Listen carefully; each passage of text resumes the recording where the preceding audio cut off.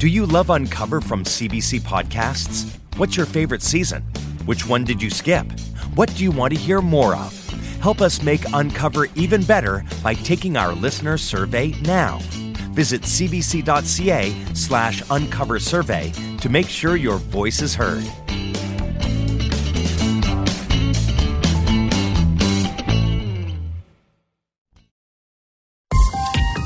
This is a CBC podcast.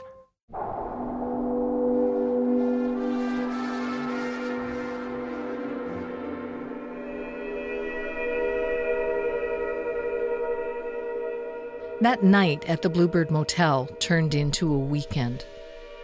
It was 1988. I was 23. I'd been told that my father, Warren Dakin, was a powerful figure in the world of organized crime, that my brother, my mom, and I were in grave danger. I learned that the man I had believed for most of my life to be a close family friend, my mother's confidant, the Reverend Stan Sears, he was working for the government, part of an anti-organized crime task force. It was just this unrelenting deluge of information that kind of upended the world. I can't imagine where. My producer Michael is visiting me at my home in Halifax. I'm trying to describe that weekend at the Bluebird Motel, how it was revelation after revelation. And I remember at some point, Stan said, okay, I think that's a whole lot for tonight and we're going to go to bed now.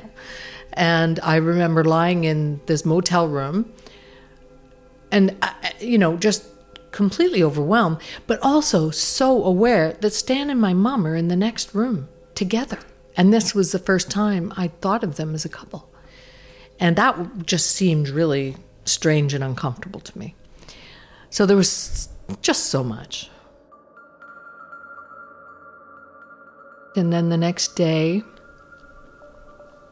Stan said, that was a lot of heavy stuff. Why don't we just have a nice drive? And we went into Fundy National Park and drove around and we stopped for a coffee. And at some point he said that there were people protecting us that were around. And what was that day like? It must have just, I can't imagine, even remembering any of it, just being in shock. I remember I was driving for at least some of it. And I put my Walkman on because I just wanted to shut them out. And so I'm driving along with the Walkman playing. I remember Stan telling me at one point, the guys say you're a good driver. I looked back and I couldn't see anyone following us, but Stan assured me that was their job, to be there, always unseen, watching over us.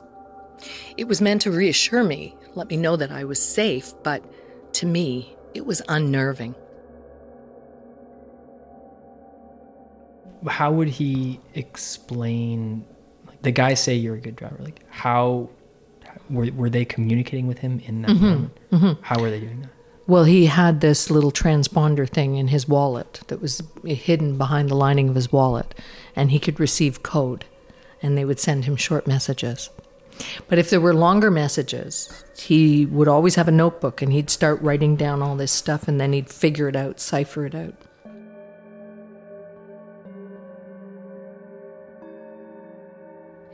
When the weekend was ending and I was getting ready to go, Stan asked me if I'd be okay with letting the guys hide a tracking device on my car, just in case. I agreed to it.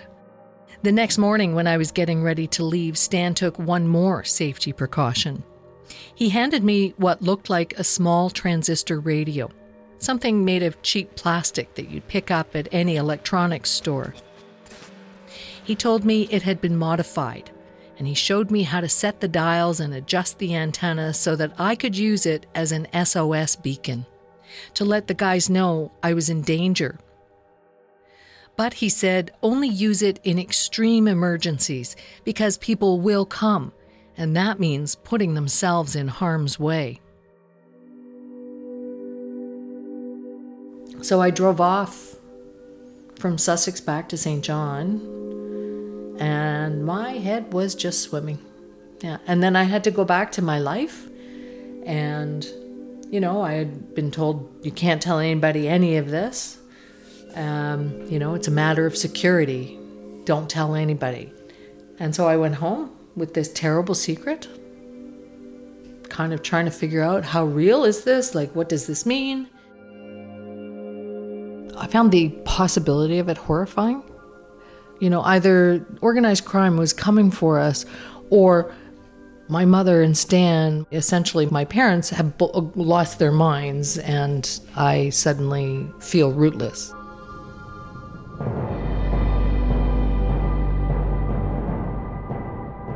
I'm Pauline Dakin, and this is Run, Hide, Repeat, Episode 3, The Weird World.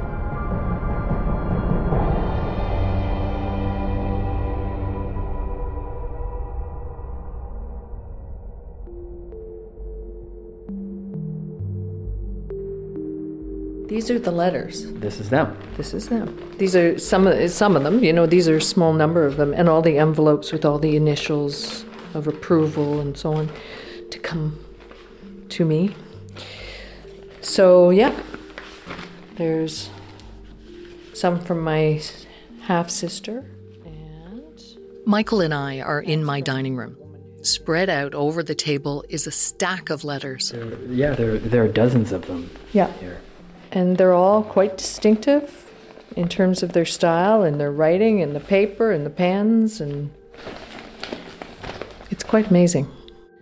They're a physical reminder of the time in my life when my world had been completely upended, when the line between truth and fiction was just so blurred.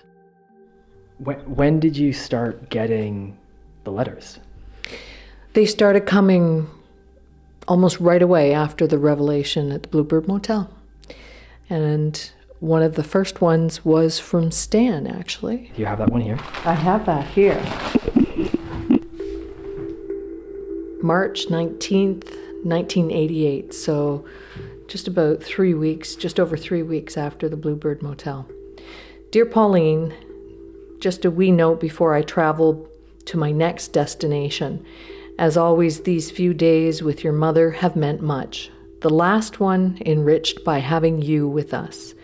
To know and appreciate your understanding of the whole complicated world we find ourselves in, and also your acceptance of our relationship, which has become so deep and real and vital over many years, adds real joy to life for me and us. I once told you that if I had a daughter, I'd like her to be like you. A blood-related daughter your mom and I can't have, but in you I find that which is very close. Sincerely, with love, Papa. When did you start calling him Papa? Oh, yeah. Well, it was after everything was revealed about, what had been going on through our lives. And at some point, he said to me that, he had always felt very close to me, and I said, well, I always felt like you were a dad, and he asked me to call him Papa, and that was just sometime after the Bluebird Motel. How did you feel about that? It felt as though it should be the right thing. I never felt 100% comfortable with it, maybe just because it was Papa. I mean, it's a very, Papa is like what a small child would say, and you were in your 20s at that point. Mm-hmm. He was looking for alternatives to Dad because I associated Dad with Warren, and he wanted something that I wouldn't associate or would never have associated with Warren. As much as I was reeling from everything Stan and my mom had told me about my family, I was also grappling with the way our relationships were shifting. Had you ever suspected that your mom and Stan had a romantic relationship before they told you that was the case? So, as a kid, I used to think, oh, Stan is such a great guy. I wish he was my dad, because he was always there in a dad role and very supportive. And then as a teenager, he'd be around the house, a few evenings a week. He would drop by for tea on his way home from a church meeting. And when I would come in, they would be in two separate chairs in the living room, and it just felt like, it didn't feel like anything romantic to me. The thing was that Mom was crying and there were these letters, and so it felt like they had some secret between them about whatever those papers were. I didn't think that looked romantic because Mom was crying. Did you make the connection, like when you started getting these letters that we're looking at, when you started getting these letters, did you make that connection between the documents, the letters that you had seen your mom and Stan looking at all those years before? Oh, absolutely. Well, she used to get buckets of letters every time that she saw Stan. So yeah, I immediately realized what all those papers had been. And in fact, I remember at some point when I was a teenager, she had a cabinet built in her bedroom with a lock on it. And then I realized what that had always been about. It was all the letters. And every once in a while, Stan would say, you have to burn them. It's not safe to keep them. But that's what they were. It's hard to remember just how many letters came to me over the years. The few dozen I have left are just a fraction. I responded to most of them. I wrote almost as many letters as I received, sometimes just a quick note, sometimes pages long. It all added up to a near constant chorus of voices, my own included, that didn't just repeat the story that Stan and Mom had told me, but expanded on it too. It was overwhelming. Many of the letters were from people I knew, often relatives or family friends, and they described how the O's network had extended to other members of my family, in particular those connected to my dad. This one came from my godfather. October 5th. Dear P, finally your godfather can write and be honest with you. Hard to realize you are an adult and no longer a little blonde girl, lost in a sense because of your dad. Others came from my half-sister Linda, my dad's daughter from his first marriage. Her distinctive, loopy, back-slanted script is instantly recognizable to me. October 1st, 1989. Dear Sister P, how utterly wonderful to receive your letter. To know that there is a chance of us being part of a real family and sharing that, at least by letter and maybe one day face to face. In Linda's letter, and in others, there was often the sense of atonement for some wrongdoing in the past. Once, I was a very poor and miserable half-sister, would have used you in whatever way I could get from you. Now, in a more deep sense, we can be more than half-sisters. Linda's brother Tom also wrote to me. December 26th, 1989. Dear P, I was really pleased to receive your letter. Each day, we keep hoping to hear that you three are safely in. I am sure that every day that it is prolonged adds to the frustration for all. Those words, safely in. Safely in where? So the envelopes are just addressed to usually Miss P or PF at one point, Sister P, and on the back and various places you can see different initials, OK via LTGGF PH. That means that Stan is bringing them to me from PH. Some of them don't actually have all that. They just have initials across the back which say they've been approved. OK via ACS PH AV. I'm not sure what that means. So it's keeping track of what is coming in and out of Place of Hope. PH, Place of Hope. That was the source of all these letters. That night at the Bluebird Motel, Stan had told me Place of Hope was hidden deep in the wilderness of British Columbia. The people who lived there jokingly called it the Weird World. They talked about being inside or outside. The letters were coming from inside to me and Mom. We were on the outside. I first heard about Place of Hope when Stan and Mom were answering the big question of why. Why had we disappeared and moved and slunk away from our lives? And why was everything such a secret all the time? And that was part of the explanation.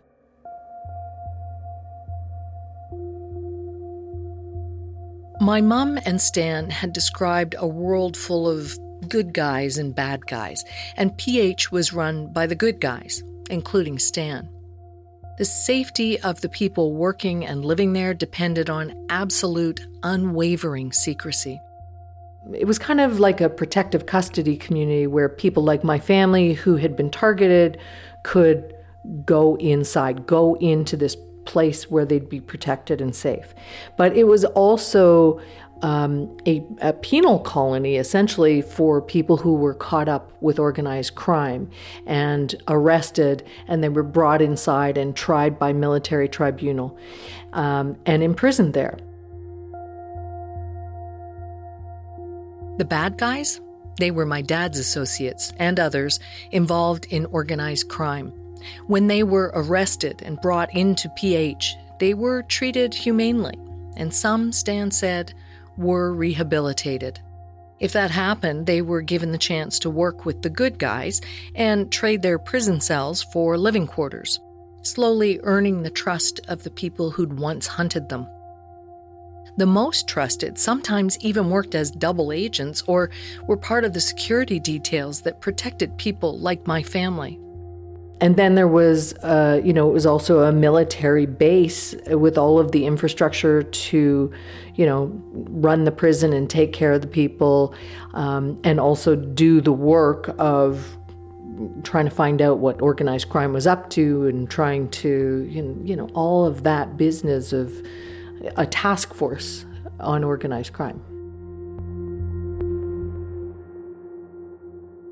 Stan told me that my godfather and half-siblings had been drawn into organized crime by my dad, but they were among those who'd been rehabilitated and taken on new roles inside the weird world.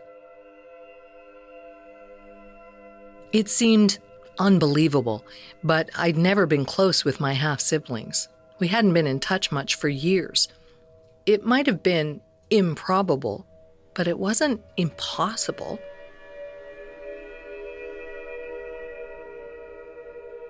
July 16th, 1988.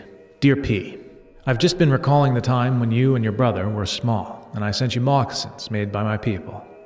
How quickly the seasons pass.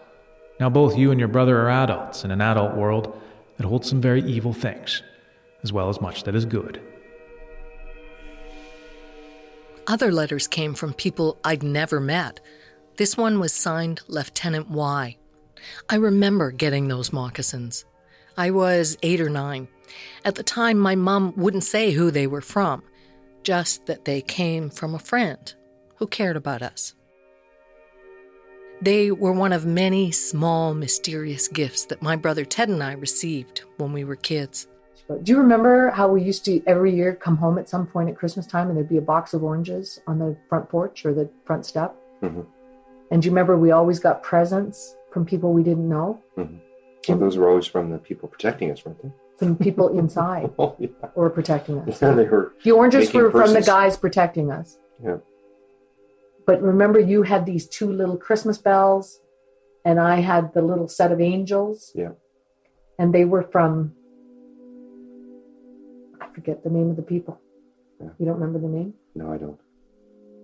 But the people that probably tried to kill us at some point that felt guilty and now they're sending us presents? Yes, because they were saved and they found new life. They were lifers. Yeah. When Stan and Mom told us everything, Ted was in Vancouver. He'd moved back after university. But we quickly found ourselves living in a strange space that existed somewhere between inside and outside Place of Hope. We started to sort through our shared memories, re-examining events from the past in light of everything we'd been told, trying to make sense of what was happening. I mean, obviously, the things that happened when we were younger that were then later explained, obviously, the furnace apparently going out and us having to jump in a car and go to Stan and Sybil's to stay overnight. So with that one, what was the story later about that? Well, the story was that it was an excuse to get us out of the house without scaring us, so that because the O was on their way to come and get us. And they decided to put us all into one place because they didn't have enough people available to cover both our houses. Was anything really the way that we remembered it? Was there something sinister behind all of our childhood memories? Everything felt uncertain, murky. We started remembering details from the past, like the moccasins that Lieutenant Y had sent us, or a camping trip where Stan had acted bizarrely. And I just remember he spent most of the day sitting in a chair, a folding chair or one of these, Camp chairs, and at a fire? Just couldn't remember anything. He couldn't make sense of anything. He was delirious. But no one seemed, no one was worried. We didn't rush him off the hospital or anything, which would seem like the right thing to do if someone's lost their memory, even in the short term. It was later explained that he had been poisoned or something, and that it made him lose his memory, and just the stories were the strangest things, and trying to explain how things happen. I mean, for me, trying to deal with the thought that it might be real and leading your life based on that, being very careful, being always looking over your shoulder.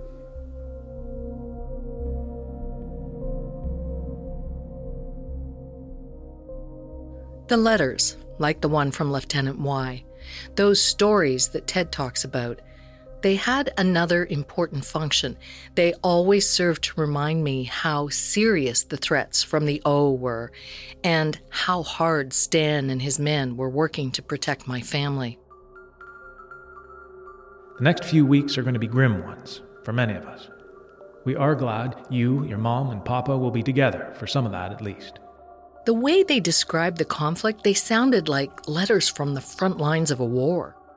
We expect many injuries and losses. To what extent, we cannot say. But they will be heavy.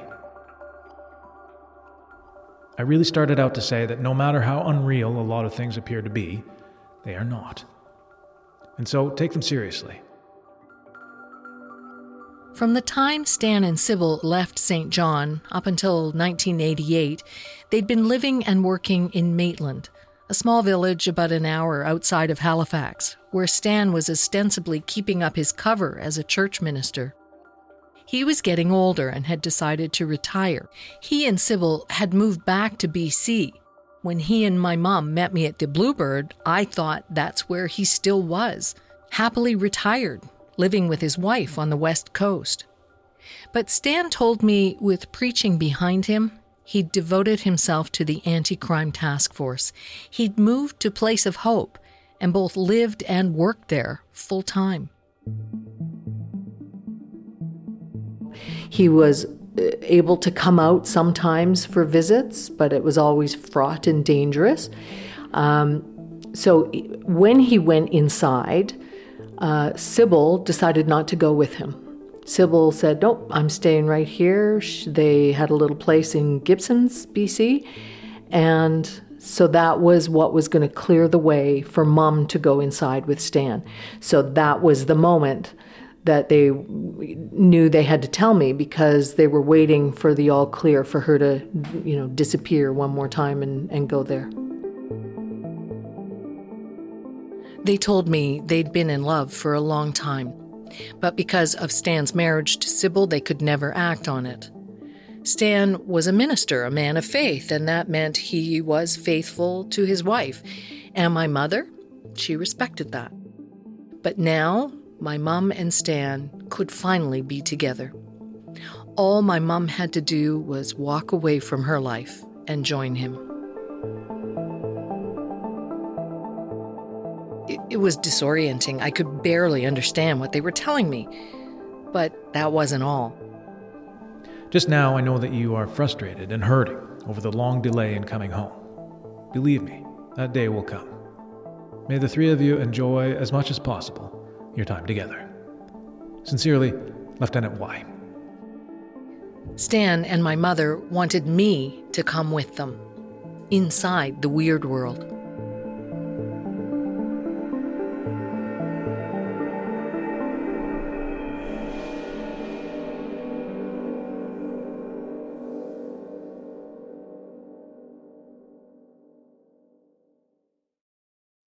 I'm Jordan Heath Rawlings, host of The Big Story. For 6 years now, we've been telling one story a day, every one of them about something that matters to Canadians. This spring, though, we're going deeper. The Big Story presents Pay Dirt, the inside story of Ontario's Greenbelt scandal. From political games to stag and doe parties, endangered species, RCMP investigations, and Las Vegas massages, you will hear the full story. The Big Story presents Pay Dirt. New episodes every Monday, and you can get them all by following The Big Story wherever you get your podcasts.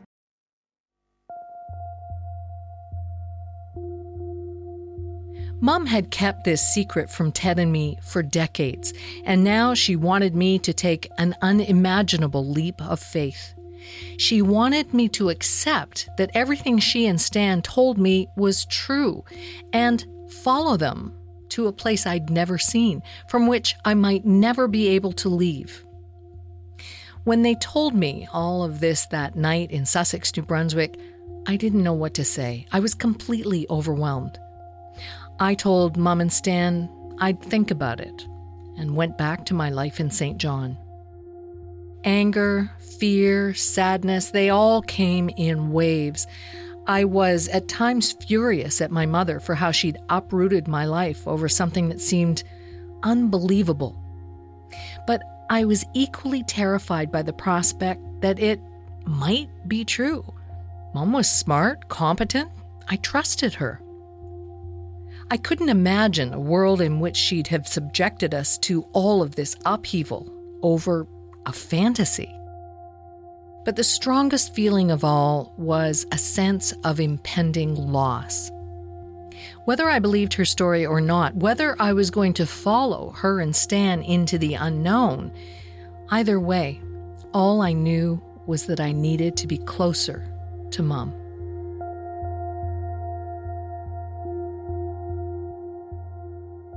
So I decided to leave St. John.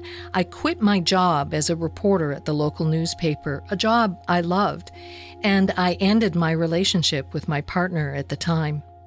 I packed up and moved to Halifax. No plan. I found a cheap one-bedroom apartment close to my mom.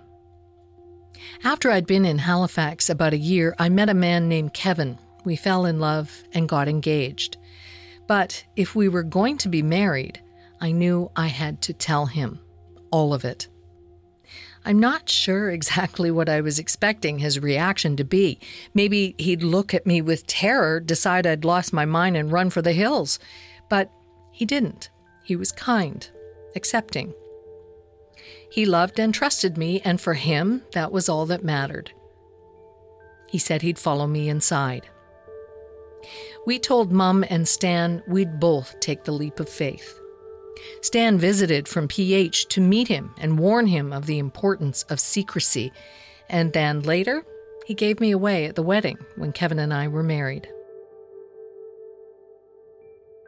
I was building a life with my husband, and then, when Stan gave us all the go-ahead, we moved to Place of Hope. But for the time being, we were in a holding pattern, waiting. I busied myself with a new job. To make a difference. In Halifax, Pauline Dakin, MITV. Do you remember the first time we met? Yes. I think one of us said to you, "So have you won any beauty contests?" And you looked at us and went, "No." We said, "Okay," because we just find these days that a lot of the reporters coming in are former beauty pageant contestants. And we don't have a lot of patience with them. Such snippy young women. Private television. Private television, yeah. Yeah. But then I found out you had cats, and I thought, maybe she's okay. Kelly Ryan was an animal lover, but she was also the station's star reporter, a smart, fierce, determined investigator, an award winner. She'd go on to be a senior reporter for CBC National Radio News. We became fast friends, and we're still close to this day. We introduced our husbands, and they got along. Mm-hmm. And that was big. Yeah. And then we used to spend every Saturday night watching Star Trek. My work at MITV gave me a sense of purpose. I was meeting new people, creating a good life on the outside. Time passed. The wait to go inside dragged on. There was always something. The timing was never quite right. And that waiting, it led to doubts. I'd go up and down the mental list of reasons I should or shouldn't believe. Kevin lost faith in the story, and we stopped talking about that future in PH. I knew I needed to talk to someone with no emotional connection to the story. Over time, I'd come to trust my friend Kelly. So eventually, I decided to tell her. What do you remember about that day? I think it was on a Friday. I don't know why we weren't working, but we weren't. Kelly and I took a road trip to Nova Scotia's Annapolis Valley, an hour from Halifax. And on the drive back, we went into Tim Hortons, which is right on the highway there. And you said, let's get coffee, and it's such a nice day, let's sit outside. I want to talk to you about something. Okay. And so we sat there, and you looked so drained. It's the only word I can think of. You just looked like you had nothing left. And it was a dramatic change from an hour earlier. You know, you said, I have to tell you about this. And you sat and told me this most bizarre story. And at first I thought, well, this is crazy. And then, of course, because my entire journalistic career, my motto was, just because they're crazy doesn't mean they're wrong. And I thought, well, it could be. Maybe it could be. And then you went home and I went back to my house and was terrified all night because every noise, I thought, it's them. It's them. The car was bugged. They heard us talk on the drive back. And now they're coming for me. And I was so scared. And it was such a crazy story. It was such a crazy story. So what made it believable to you? You, primarily. Because I knew you quite well. And you weren't a flake. You weren't some easily led idiot. I think what was clear to me was the importance of your mother and Stan in your life and how devastating it would be if it wasn't true. And you know me. Oh my God, how many crazy people did I interview? Half of them turned out to have a story, and they were crazy because no one had listened to them for years. So that was sort of my thinking, was, well, I've interviewed lots of people who everyone else said, don't waste your time. Yep. The crazy person calling the newsroom trying to get someone to tell their story. Yeah. And I had spent a lot of time with a lot of those people, and 50% of them had great stories, like real honest to goodness stories. So just because it's crazy doesn't mean it's not true. And as a journalist, that's what we often do. We cover the craziest, most unlikely things. That's what makes them news. Yep. So that's what we're doing. And I remember you covering the Hells Angels and having RCMP protection. It was RCMP protection ordered by the Solicitor General. There you go. Organized crime exists. Organized crime exists. And they're angry. But you were the main factor. And you were so downtrodden by it when you told me the story. And you just were oozing emotional pain. And I thought, well, there must be a possibility here because she's not a lightweight. And she spent a lot of time thinking about this. And if it was just crazy, Pauline would have already come to that conclusion.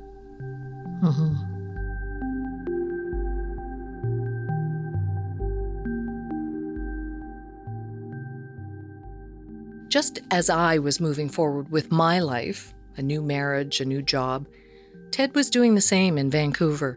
He'd moved out west after university, partly out of a desire to have more of a relationship with our dad. Ted lived with Dad for a while when he first got to BC, before he found a place of his own.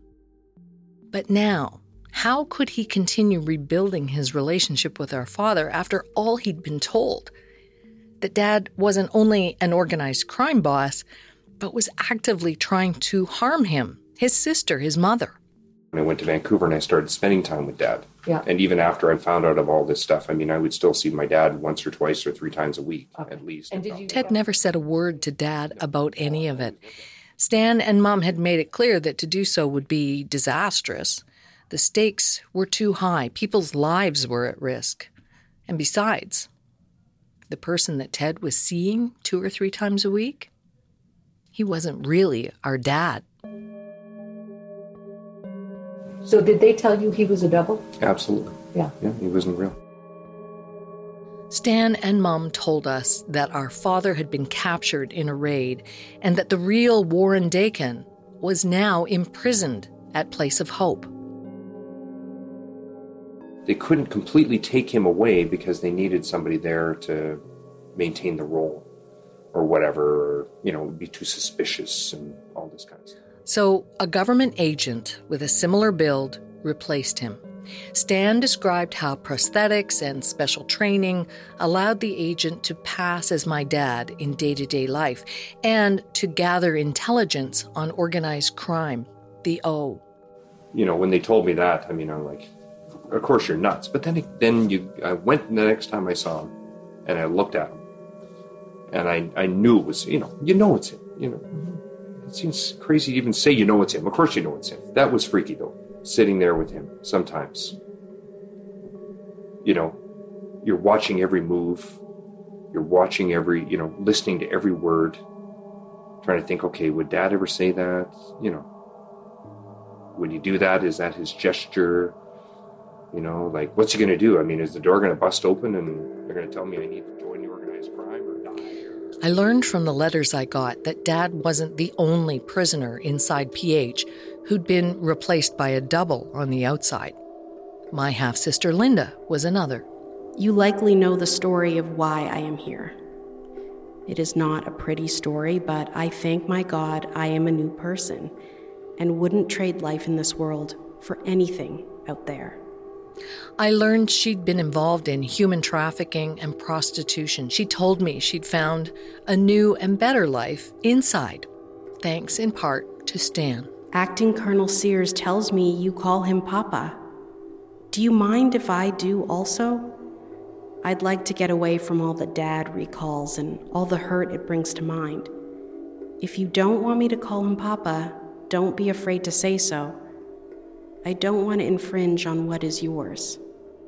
Linda's brother, Tom, had also been taken into custody and replaced. Each day, we keep hoping to hear that you 3 are safely in and that we can really go ahead and plan our party. I'm sure that every day it is prolonged adds to the frustration for all.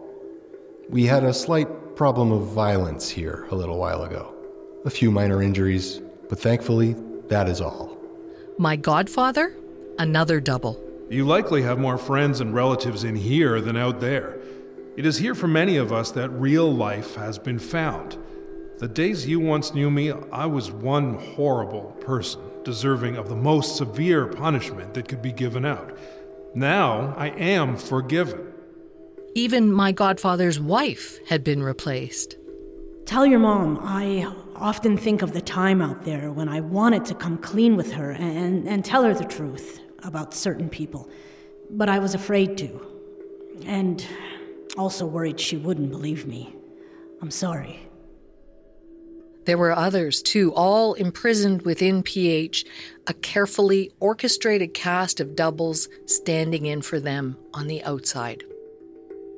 I could have picked up the phone and called any of them. Maybe I would have heard something slightly off in their voices, but what good would it have done? Either way, they'd deny the story. If they were doubles, then denying it was part of their job. And if they weren't, well, What would it achieve other than to convince a few near strangers that I was a lunatic?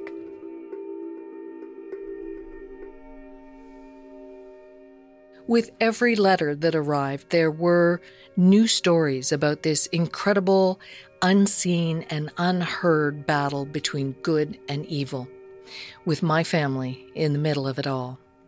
Ted and I were being asked to keep all of this a secret. We were told we couldn't trust anyone. My father's influence was wide-reaching, and betrayal of Stan and Mum's trust could be disastrous.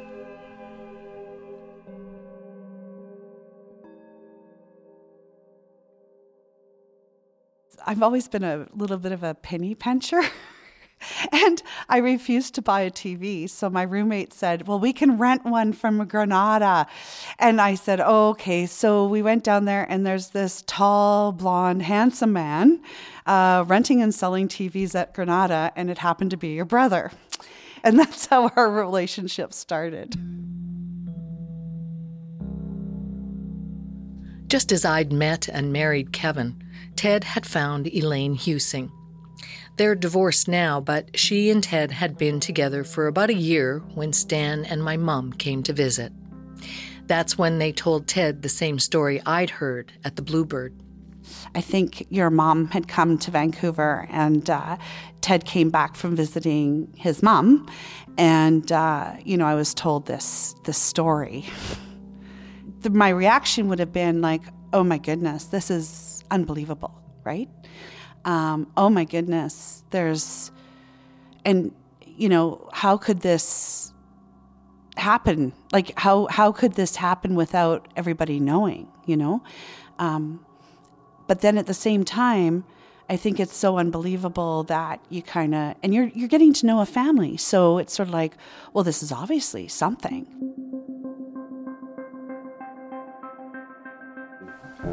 Elaine and I were married, and she was pregnant with Tessa. And we were living in West Point Grey with my roommates. We were driving back from somewhere, and a car behind us got really close behind us. And of course, I was always looking in the mirror. And started flashing its lights. And I thought, well, this seems kind of peculiar. So I sped up a bit to see if they would back off or, fall back or whatever. And they didn't. And, of course, I was pretty freaked out thinking, here we go, something's going to happen. Maybe this is real. And I kept going faster, and they kept going faster. And before I knew it, I don't know how fast we were going. It felt like 1,000,000 miles an hour, but we were going way too fast for a city road for sure. And all I could think of was get to somewhere where there was people, lights, there was a dark road, and it was nighttime, of course. And I thought, well, I got to get somewhere. And so I managed to drive into a gas station. And I kind of wheeled in there doing 80. And the car that was following us kind of went to the end of the block past the gas station and stopped at a set of lights with a whole bunch of other cars. And all I remember is I jumped out of the car, and I just absolutely had to see who the hell was in this car. I didn't care. I just wanted to know, because I thought this is the opportunity to figure this thing out and see if there's anything to it or not. So I ran over and I kind of jumped over the hood of the car and went after the driver, trying to open the door, and the light changed and off they went. Not every incident was so dramatic, but there was always a looming sense of menace, the feeling that danger, or at least the potential for danger, was everywhere. The O could be around every corner, always. I think you really thought, at times you thought that, you were going to fight for your life and you had to protect. Seems amazing, doesn't it? I just feel bad for, I feel bad for Elaine about this. Ted had also been given one of the small radio transmitters that Stan gave to me to be used in case of an emergency to contact help. It was just a piece of crap from Radio Shack. Nothing special. I remember opening it up, and there was nothing in there that looked like it wasn't made by the manufacturer. And of course you turned did. It on a few times, pushed a few buttons, and did whatever I was supposed to do, and waited for the cavalry to come, and no one ever showed up. I tested the radio out once, too, when I heard a fight outside my apartment door in Halifax. There was no response. When Mum relayed this to Stan, he replied the next day that someone had come after me and my protectors had been injured in deflecting them and were unable to let me know this. When things went wrong, when the cavalry didn't come, there was always an explanation. And for Ted and Elaine, that exhaustion led to doubt. And what kind of conversations were you and Ted having about all of this? It would come up, when I met Stan and all that kind of stuff, where he told me that, if I ever told my parents that they would be replaced with doubles. And that's where I went, yeah, that is not happening, and I've been thinking about this for a long time. It's like, how could somebody absolutely not understand that, your parents, there's a smell that they have, there's this relationship that you have, and how could you have a double replace that? So that was probably my instigator with Ted, is like, this isn't true. There's something wrong with the story. We should really just go to the RCMP and tell them the story and see what they have to say.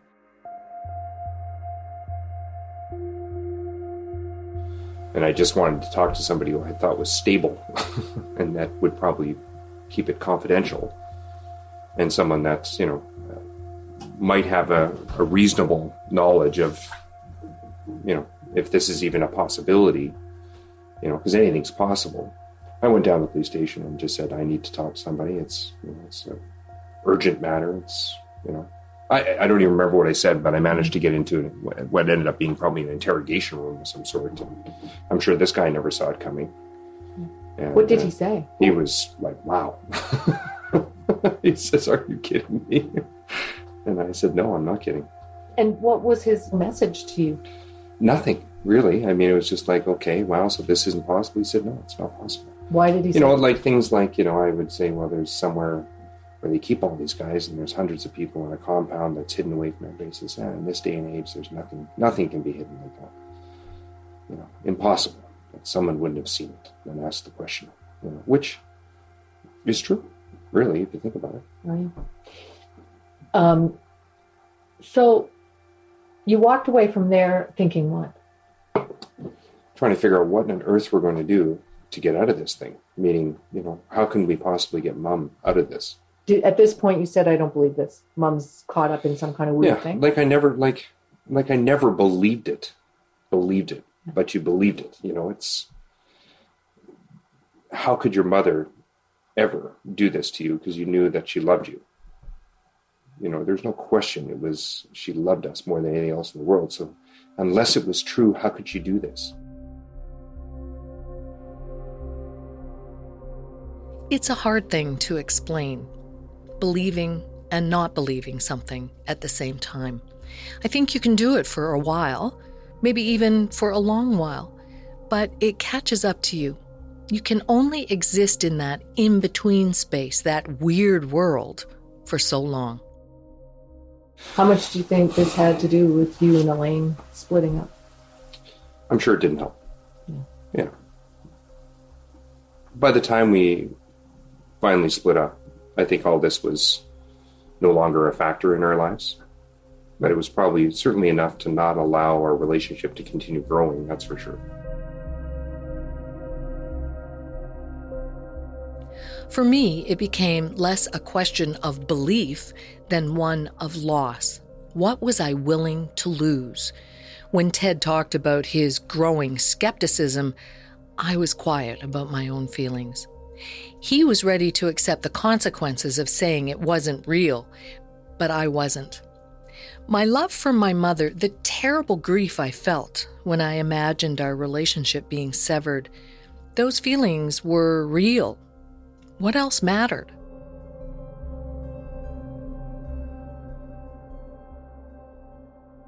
Once Kevin and I had committed to going inside, it soon became clear that there was always something preventing it.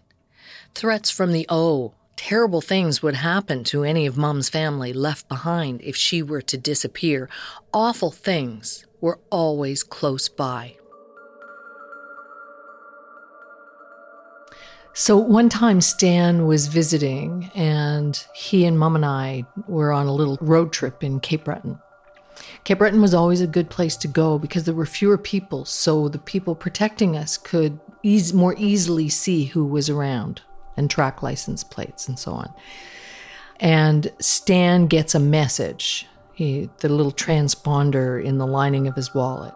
It was like he'd been punched. He had a physical reaction, and he groaned, and he said that he'd just gotten a message that we need help. We've discovered a ship that's been abandoned and is floating just off the coast of Nova Scotia, and there are all these people on it who are either dead or dying or in terrible shape. And as we drove along, he was just getting other messages and updates, and it had been a case of, an organized crime ring had kidnapped people, and they brought in surgeons, harvesting their organs to sell on the black market. And some of these people were dead and some were suffering, and could we help? Like, could we get bandages? Could we drive down to meet the ship? It was all hands on deck. This was a terrible crisis. And so we said, of course. And in the back of my mind, I'm thinking, really? I'm actually going to see some of the people from the weird world in real life? I'm going to be pitching in on deck or on shore or something? So we drove. We picked up supplies, sheets for bandages and various things. And a couple of hours on our way to Yarmouth, where the ship was supposed to come ashore in southwest Nova Scotia, like a 5.5 hour drive. A couple hours in, we get another message. Stand down. The ship's going into St. John now, on the other side of the bay. So thanks very much. We don't need you now. What was your reaction after that? I thought, yeah, of course.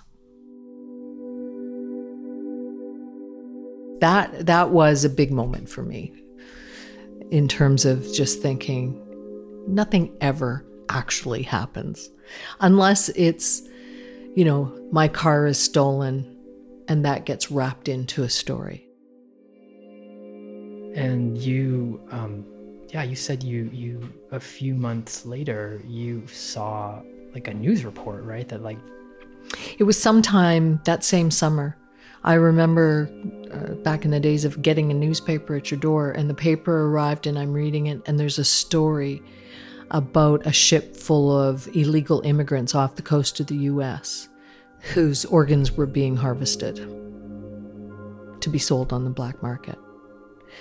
And that was just like one of those moments you think, oh, okay, maybe that's real.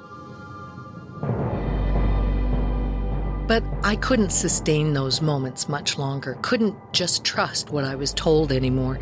If Stan and Mom wanted me to keep believing in the weird world, I needed proof. And I was devising a way to get it. Next time on Run, Hide, Repeat. I remember you calling me quite scared. You said it's the people, these people that have been watching. And now they know where I live. And they've broken into the car. And they're going to come into the house next. And you were very angry because you didn't know what the reality was. You needed to know whether it was true or not. You set up the sting. I think a lot about, what made her so vulnerable. Have you thought about that? Yes, absolutely. Mm-hmm. And he found her at a point in time in her life where she was very vulnerable. Deeply depressed. Yeah.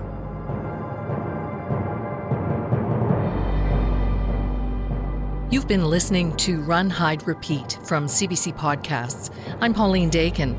The show was written and produced by myself and Michael Catano. Graham McDonald is our associate producer and sound designer. Roshni Nair is our coordinating producer. Special thanks to Eunice Kim for her help with this series. Our senior producer is Willow Smith. Our executive producers are Cecil Fernandez and Chris Oak. And Arif Noorani is the director of CBC Podcasts.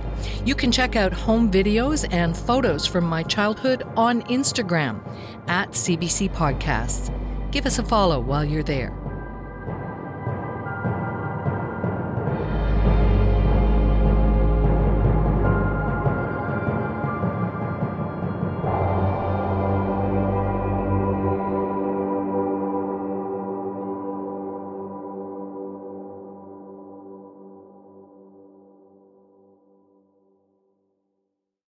For more CBC podcasts, go to cbc.ca/podcasts.